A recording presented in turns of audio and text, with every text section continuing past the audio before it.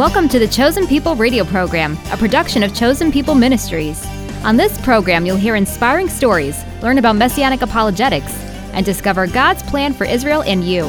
Now let's welcome our hosts, Mitch Glaser, President of Chosen People Ministries, and Robert Walter, our New York Regional Director. Shalom, friends, and happy Mother's Day. What a wonderful day to celebrate our mothers. And we're starting a new series today on Messianic Prophecy. And we're going to be looking at some of the most important Messianic prophecies in the Bible. And we're doing this for a number of reasons. One, so that you can be enriched and really appreciate the great Old Testament background to the New and be able to better understand the Jewishness of Jesus, not just to enrich you, of course, but so that you can share the gospel with your Jewish friends and neighbors and coworkers. We're going to give you some ways to share the good news with a Jewish person that will be based in the old and fulfilled in the new. And that's the way the Bible does it, and that's the way we're going to do it.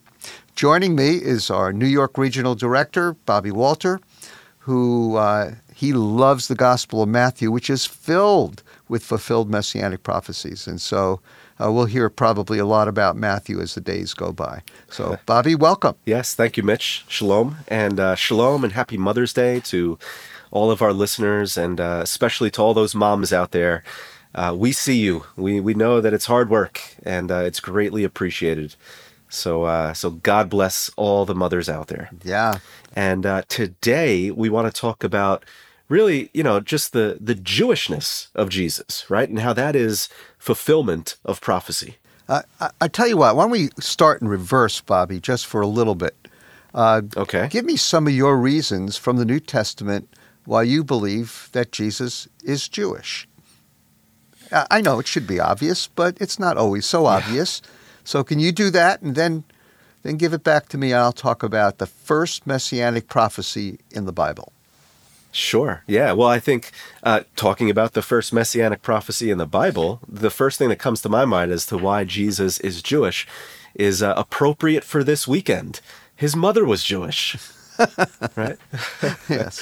You're Jewish if you have a Jewish mother. There you go. Yeah, he was born of a young Jewish woman who was a virgin, Miriam, or Mary as we know her, and of course there's so many other reasons. His genealogy, he was a descendant of the line of King David, who we know was of the tribe of Judah, who was one of the 12 tribes of Israel, the sons of Jacob. Going back to the patriarchs Abraham, Isaac, and Jacob. He was born in Israel, in Bethlehem, and grew up in Nazareth, a small Jewish village in the land of Israel, in the Galilee. He celebrated all the Jewish holidays. Boy, that was the stuff that really bowled me over, Bobby, when I first began reading the New Testament, because I really did think the New Testament would be an anti-Semitic book. But the more I read it, I realized Jesus was Jewish. And one of the ways I realized he was Jewish was by reading the Gospels and saying, well, wait a minute. He celebrated the Jewish holidays. He didn't celebrate Christmas. Dear friend, if you can find where Jesus celebrated Christmas in the New Testament, I will send you 2 free books if you can tell me where that is, So he didn't celebrate Christmas. He didn't celebrate Easter. He was Christmas. He was Easter. And so, and we celebrate that in honor of him. So he was Jewish, and the way he lived his life was so Jewish. And everything related even to the crucifixion was so Jewish. Yeah. What day did he raise? According to the Gospels, he rose the first day after the Sabbath. So obviously the Sabbath was important. And so everything about Jesus was Jewish. His whole schedule revolved around the holidays. Yeah. Jesus lived a Jewish life because he was Jewish, right?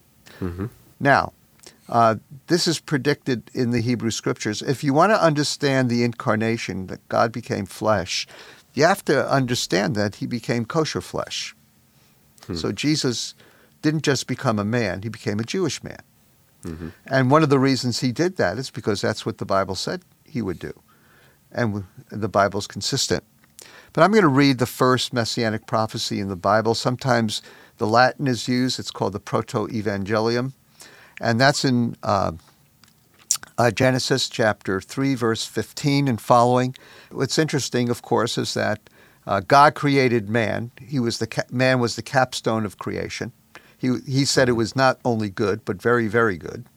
Very, very, very good. No, it was an intensive in the Hebrew. So he said it was very good. And so God was proud of his creation and then went looking for his creation in the garden, and they were hiding. And, of course, the first Messianic promise actually comes almost immediately after the first sin. So in Genesis chapter 3, verse 15, we have a message of hope in the midst of the darkness created by the first sin. God speaks judgment upon Adam and Eve and upon the serpent, the devil. Yeah, that's really fascinating because so early on, God is making this promise and letting us know that this seed of the woman, which in and of itself, for him to say that it would be the seed of the woman, that indicates that there's going to be some kind of miraculous birth and conception that will be experienced ultimately by the Messiah.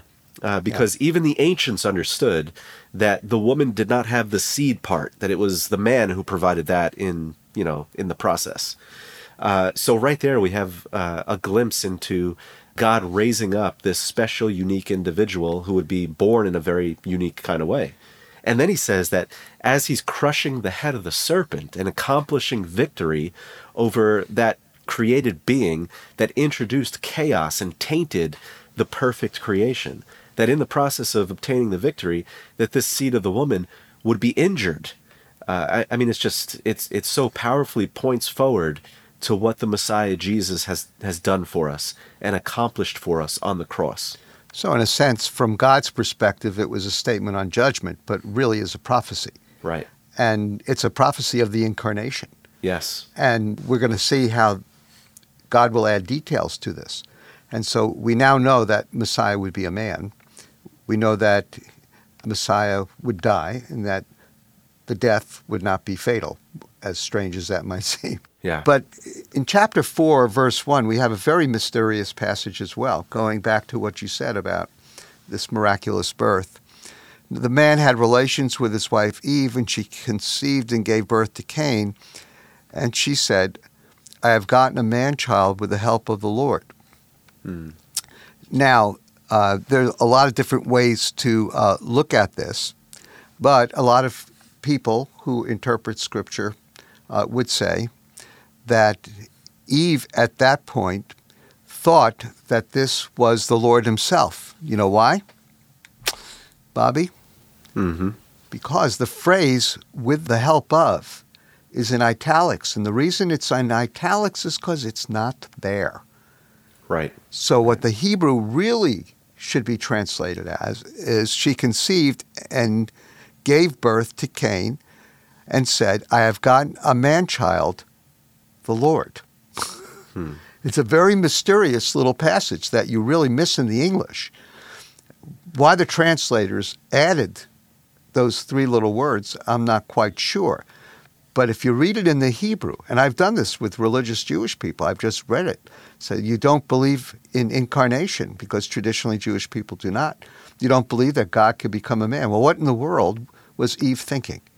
Eve was thinking back to the prophecy that she had just heard from God, that there would be a seed of the woman that would be born.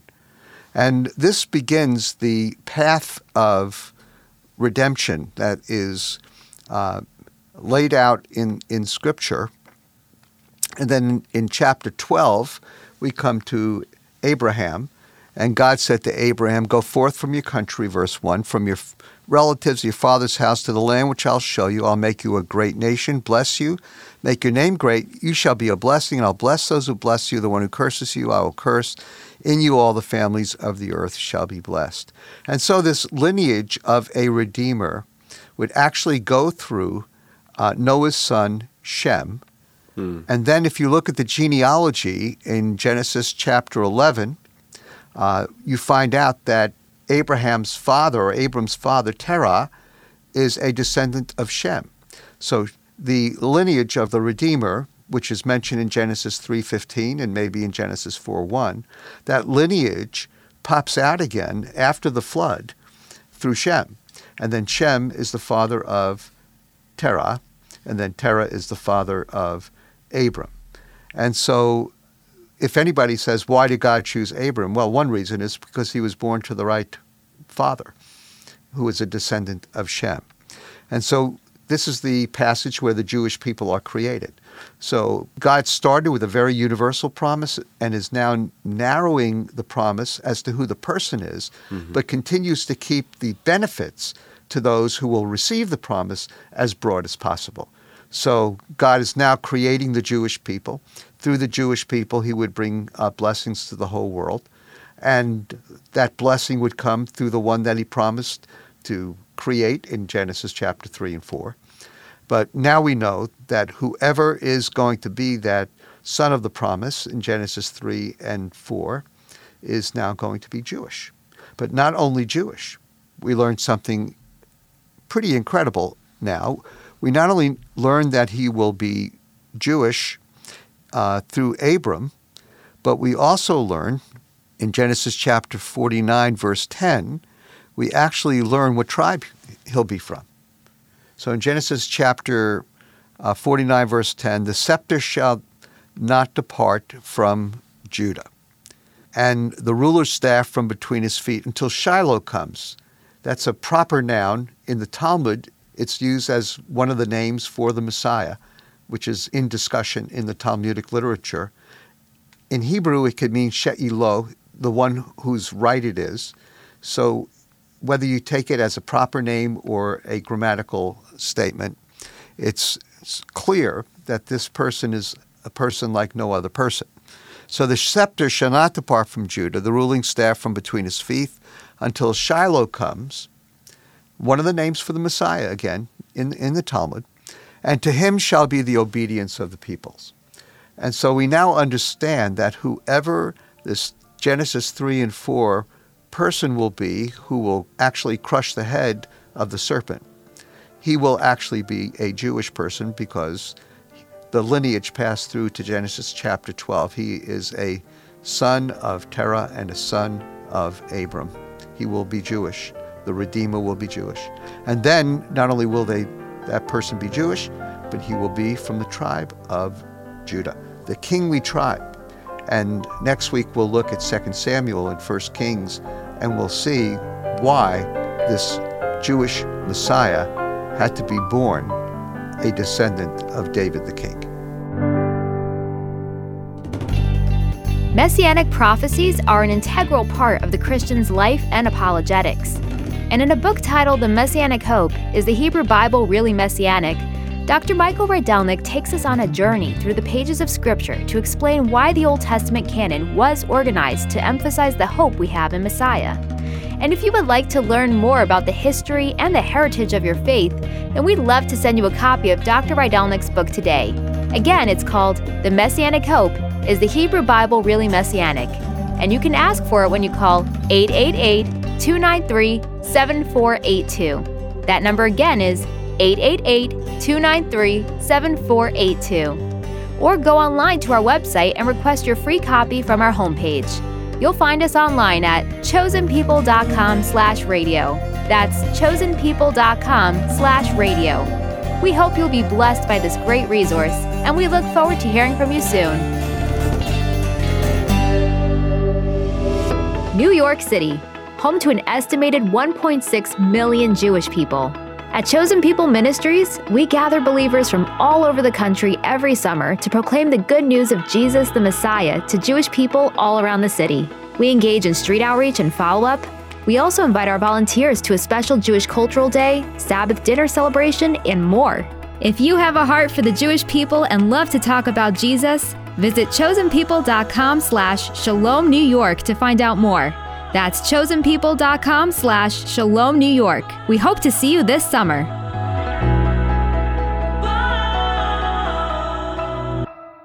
Well, friends, we have a wonderful testimony for you from Ayelet Evans, who grew up in a secular Israeli family, although she always believed in God. And then after studying Eastern religions and practicing some of those religious rituals, she stumbled upon a New Testament, and she, like me, was surprised that Jesus was Jewish. I hope you enjoy Ayelet's testimony.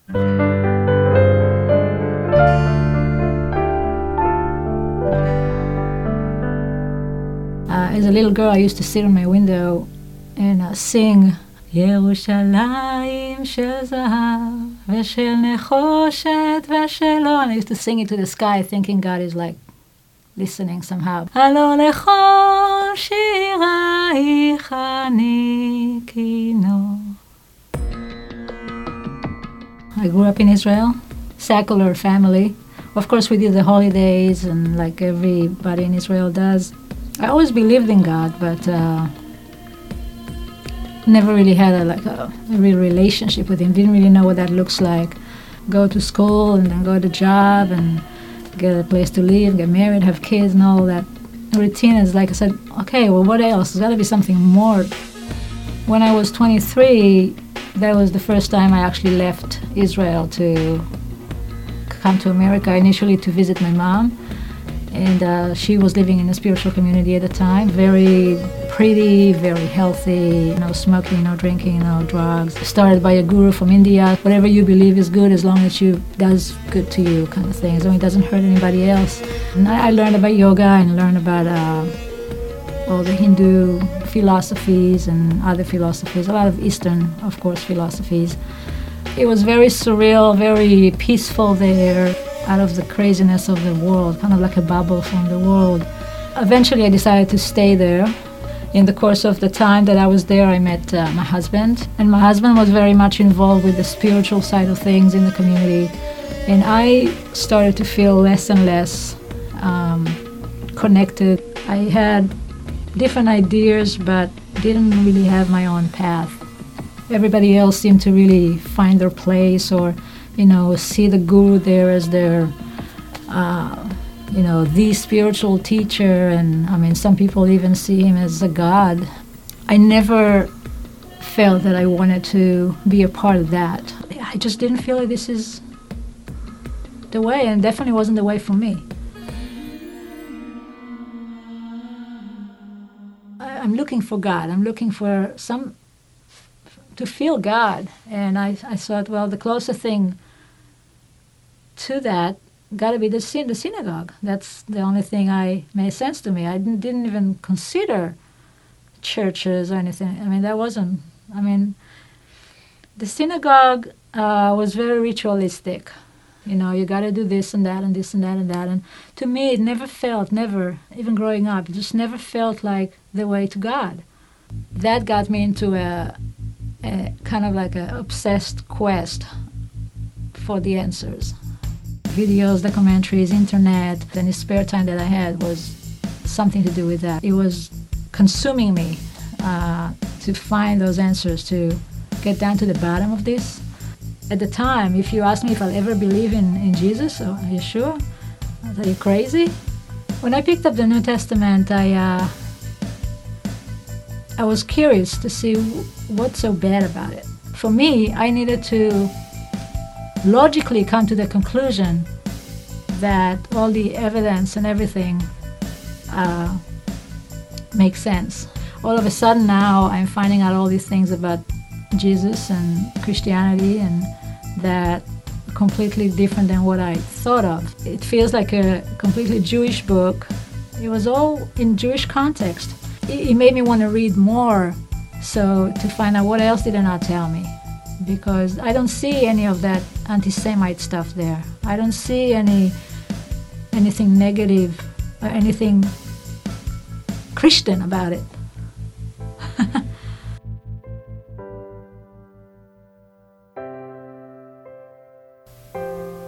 When I read the New Testament and I learned more about who Yeshua is and how Jewish he was, and there's nothing more Jewish that a Jewish person can do than to put his faith in the Jewish Messiah.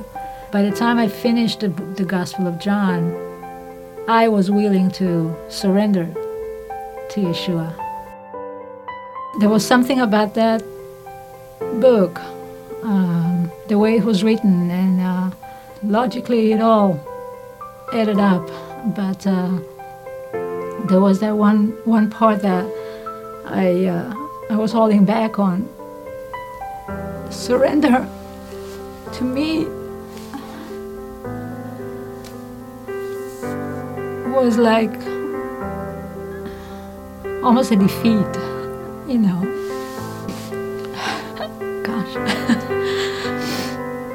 I was just by myself in my room, and I went down on my knees and prayed that Jesus will come, Yeshua will come into my life. There wasn't any lights or any crazy things happen, or nothing changed on the outside, but you get that feeling that you know where something is right, and that's the feeling I had, and I felt like I found the truth. Okay, I'm yours, you know. Shalom, friends. This is Mitch Glaser, president of Chosen People Ministries. There is a growing movement of the Holy Spirit among second-generation young adults, and we have a great ministry to these folks. There are hundreds of them. There's a beautiful commercial center, 2.5 times the size of what we have now, that'll seat over 150 people. We have space for children's work. We have space for a cafe. And so pray over the center. We'd love to have you. Come on a Chosen People trip. But I know that you'll want to be involved in one way or another to help the gospel go out in power to Israel. To learn more about this new, exciting project, visit chosenpeople.com/Tel Aviv Center. That's chosenpeople.com/Tel Aviv Center. Partner with us to bring the love of Yeshua to Israel today.